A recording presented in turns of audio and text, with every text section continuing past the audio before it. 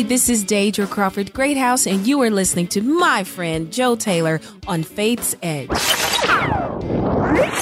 What we found is when people had that epiphany, had that revelation, there was just this undeniable shift in their worldview. They began to see just people in a whole new way, and just this increase of boldness and love and compassion to go out and actually not just receive the gospel, but be the gospel.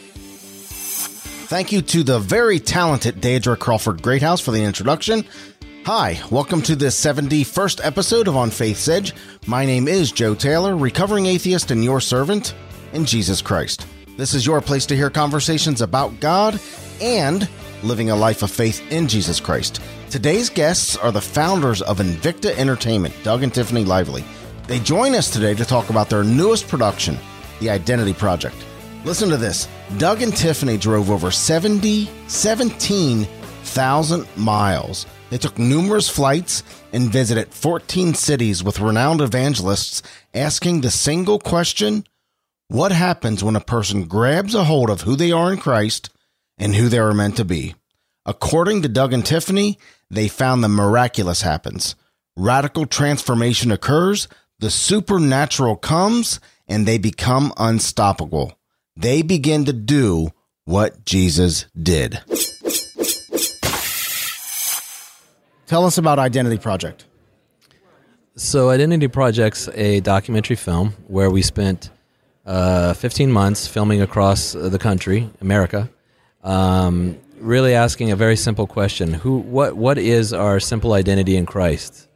And what does that look like? We have over 3 billion Christians in the world with over 40,000 denominations, Christian, all, and yet, what is this one defining thing that we're all supposed to hold? So we picked a couple of evangelistic ministries to follow, and we didn't really focus on the ministries. What we focused on is the impact, where once this sort of simple message of, hey, Christ in you is the hope of glory and you can go do what he did, what impact that had on the people. And so what we ended up doing is filming really normal people doing extraordinary things and going through life-changing circumstances. Yeah. How many people did you talk to? Oh, my goodness. We probably talked... We have 25 hours of footage. We probably talked to several dozen people, and out of all that, we probably have, a dozen in the film.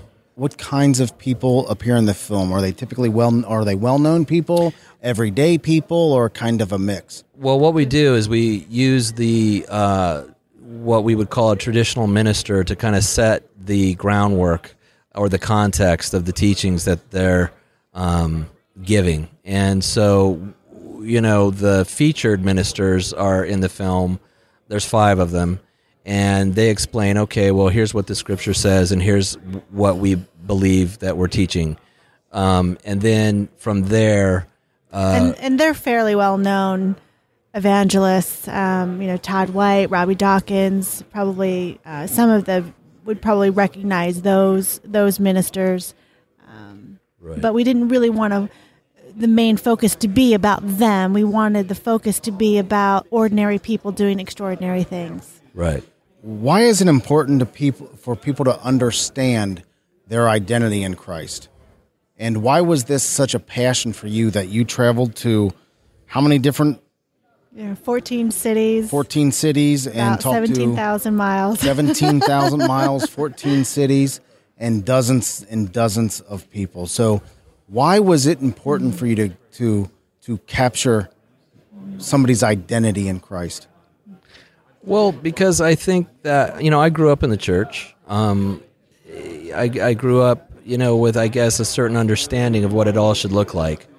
And as I grew older and as I really began to encounter, God, what I came to realize is this is not about any sort of a religion. This is about a relationship. So in that relationship, we have this thing called the Holy Spirit given to us.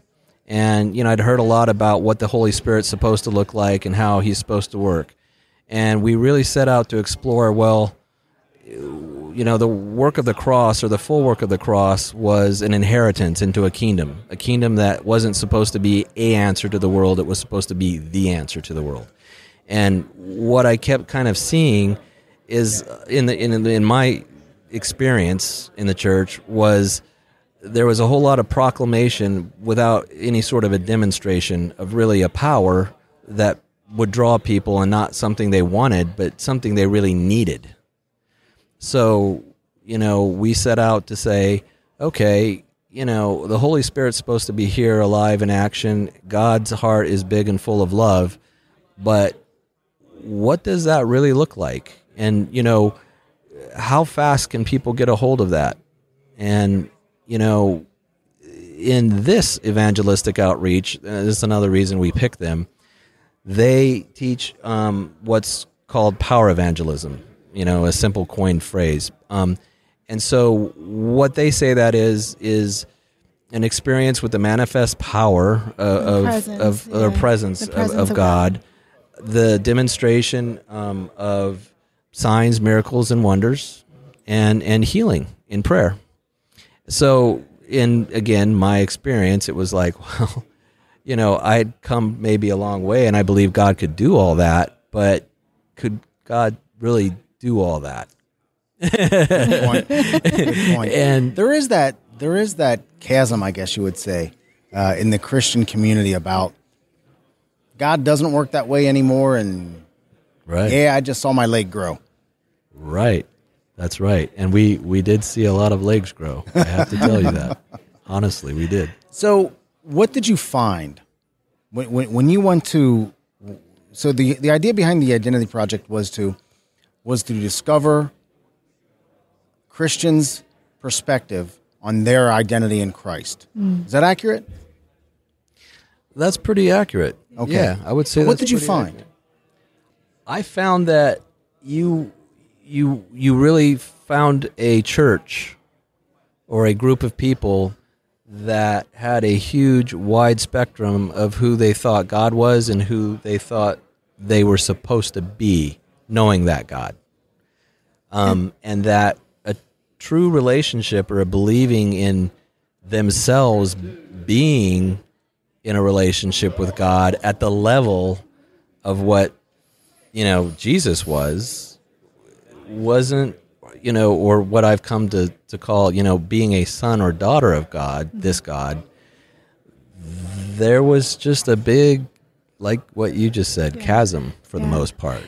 And we found, as more and more people would have this revelation and this understanding of seeing themselves from heaven's perspective, seeing who they really were, what Jesus actually paid for. It's not just a one-way ticket to heaven.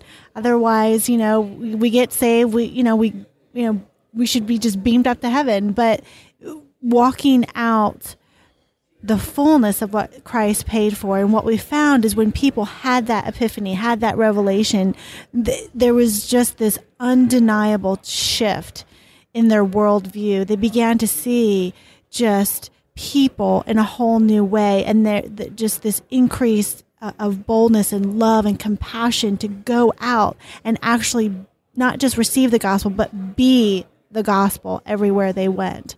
And lives were just people would be wrecked, just totally wrecked for the Lord. They would walk and encounter people and just release His love in a way that was so tangible. You could sense the Father's presence, whether it was just someone, just even receiving a hug or receiving a word of knowledge about that person that was, completely undeniable. Like, how did you know that?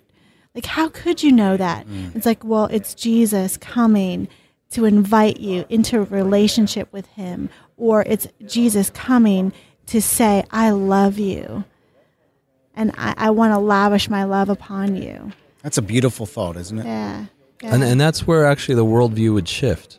In other words, again, where my maybe process was in kind of understanding all this, what you can't do is, Well, let me say, when somebody has an encounter with something that they can't explain, I'll call it a miracle. So nothing in the natural experience, nothing that they've, experienced in life so far has prepared them for this, what's just happened, a miracle. They get healed, they get changed. Suddenly it's an undeniable world shift where they are confronted. They're confronted with what just happened. Who are you? What's happening to me right now? And what we came to see a lot of the time is a wide spectrum of response, just actually like in Scripture. Like there's shock, sometimes there's weeping, and then there's sometimes where they walk away, like they're just dumbfounded, they don't know what to do with it. Right. The follow through is naturally, these people are saying God just touched you. What? Jesus loves you. He's demonstrating that love for you. What are you going to do with that? Well, you can't control what they do with that, but what just happened is undeniable. That's very profound, Doug. You can't control what they do with that. You can control bringing it to their feet, right, and showing them the path. That's very profound. Yeah. Very nice. So 14 cities. Yes. 17,000 miles. Yes. Yeah. Dozens and dozens of people. Right. You got to have some crazy stories. We have Tiffany? I think the one that really touches my heart the most is, and I've talked about it quite a bit with other people, is that there was this 17-year-old boy who he didn't believe at all in the power of Holy Spirit. He did not believe that the gifts of the Holy Spirit were for today, that they passed away and they're not relevant for today. But his mom encouraged him, go out with these guys on the street. And so we went out on the street and we came across a deaf man. He was deaf and he was mute. And our good friend Robbie Dawkins kind of coached this kid through, praying, laying hands and praying for this deaf man. And his ears opened up and he could hear. And I think I think the kid was way more impacted by the experience of seeing Holy Spirit and the presence of God show up for him and working through him to heal this man. And the kid was wrecked. I mean, he just couldn't, he was so humbled and so changed, like, wow, this is really real. This can happen. This does happen. And not only does it happen, but Jesus just worked through me to impact this man. Wow. And so it was an awesome, awesome moment. Very cool. It's like, this is what it's all about. He got it that day. He understood the power and the presence of God in him, working through him. So any times during this project that you just felt discouraged or felt like, God, what are you doing with me here? What are we doing here? I mean, I could be sitting behind a desk and shuffling a paper. Yeah, I think filmmaking, when you do it as long as we have, you have your days where, I mean, it's, 14 to 16 hours a lot of the time, and you're traveling. And, but I have to tell you, this time was different because my wife and I were working together. We were working on a project we really believed in, and we felt called to do it, actually. Yeah. And, that just carried us, And we have 4 kids, and we took them out as often as we could. Sometimes we took all 4, sometimes we took 2 at a time or 1. And but there are days, that where it was tiring and a struggle to be, a mom, a wife, a filmmaker, trying to juggle all those things, but yet pressing through, knowing, He's there and he's provided and he has our back, and trusting, Father, where do we go now? Where do you want us to head now? And just.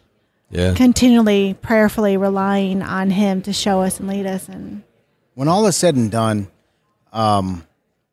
when somebody's finished watching this film, how do you want them to be changed? Well, I hope that they are encouraged and inspired, and if nothing else, reevaluate their life, their spiritual life. I mean, that's really the goal and the hope. I can't, there'll be plenty of people, we're sure, that are going to be looking at it and saying, this is silly, this is stupid, they're faking it, or, I just don't believe in this stuff. But, I can't control any of that. What our hope and prayer is, we don't feel like what you're watching can be faked, and that you will at least be open to saying, look, something, who am I? Who does the Scripture say I am as a Christian? And certainly if a non-believer watches it, or somebody that's maybe questioning God or even the existence of God, I would still hope that they, appreciate it as a film. Like, these are real people, believing in with all their heart in doing what they do, and that, what's happening is happening to them. So, go ahead, I'm sorry. I just would like to add, the hope would be that people would have a revelation of if they're a believer, they are a son or a daughter of the Creator.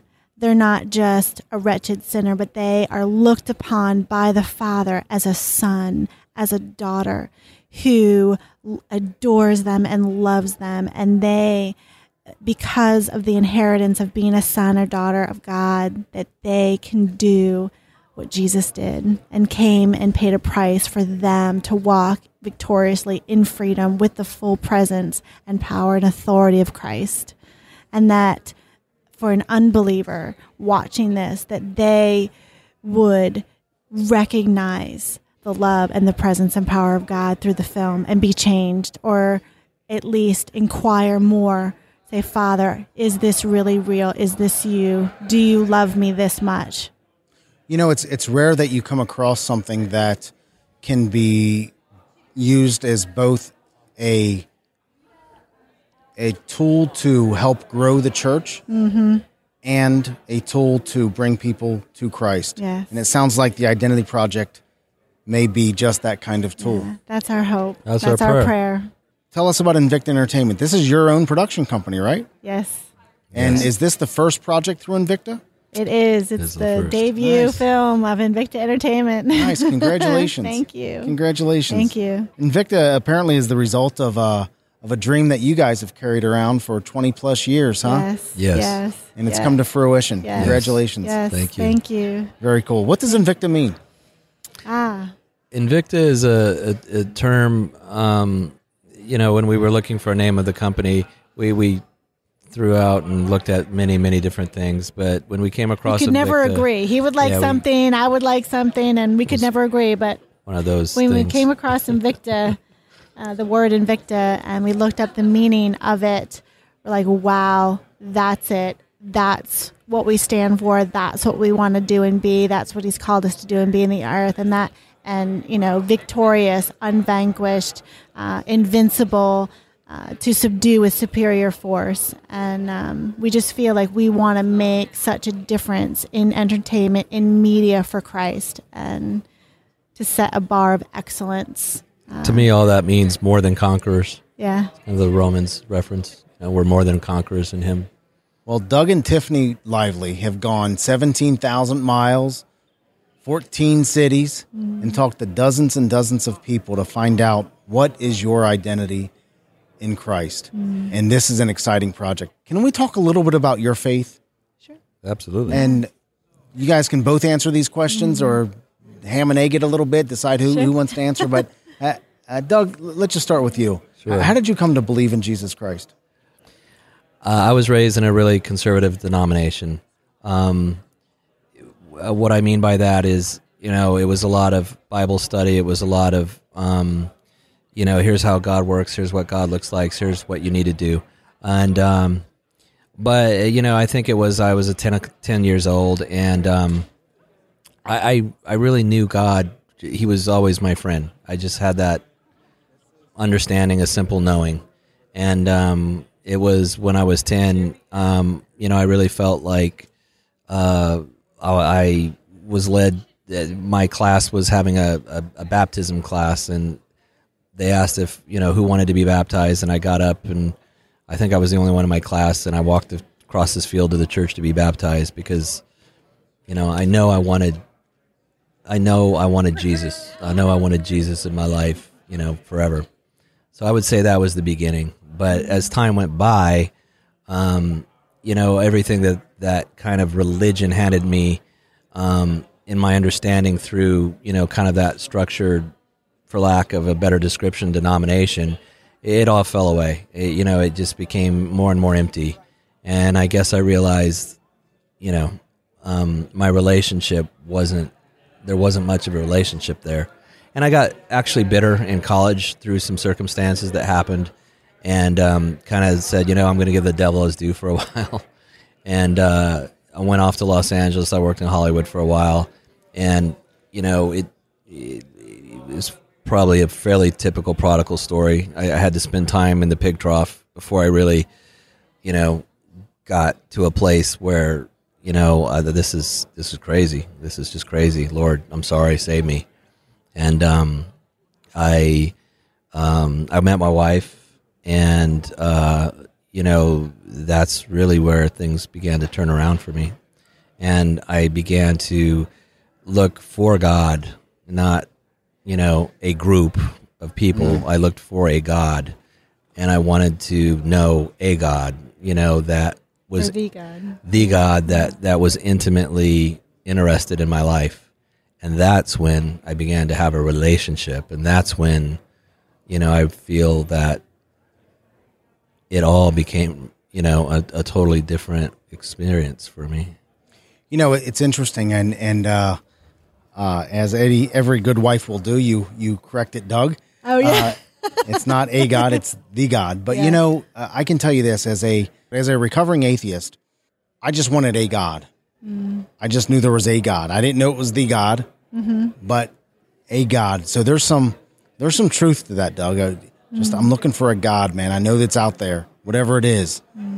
But when the God showed up, it rocked my world, man. How about what about you, Tiffany? Yeah. What is your journey of faith? Well, I came from a broken home. My parents split when I was 3, and my father and I wound up moving into his parents, my grandparents' home.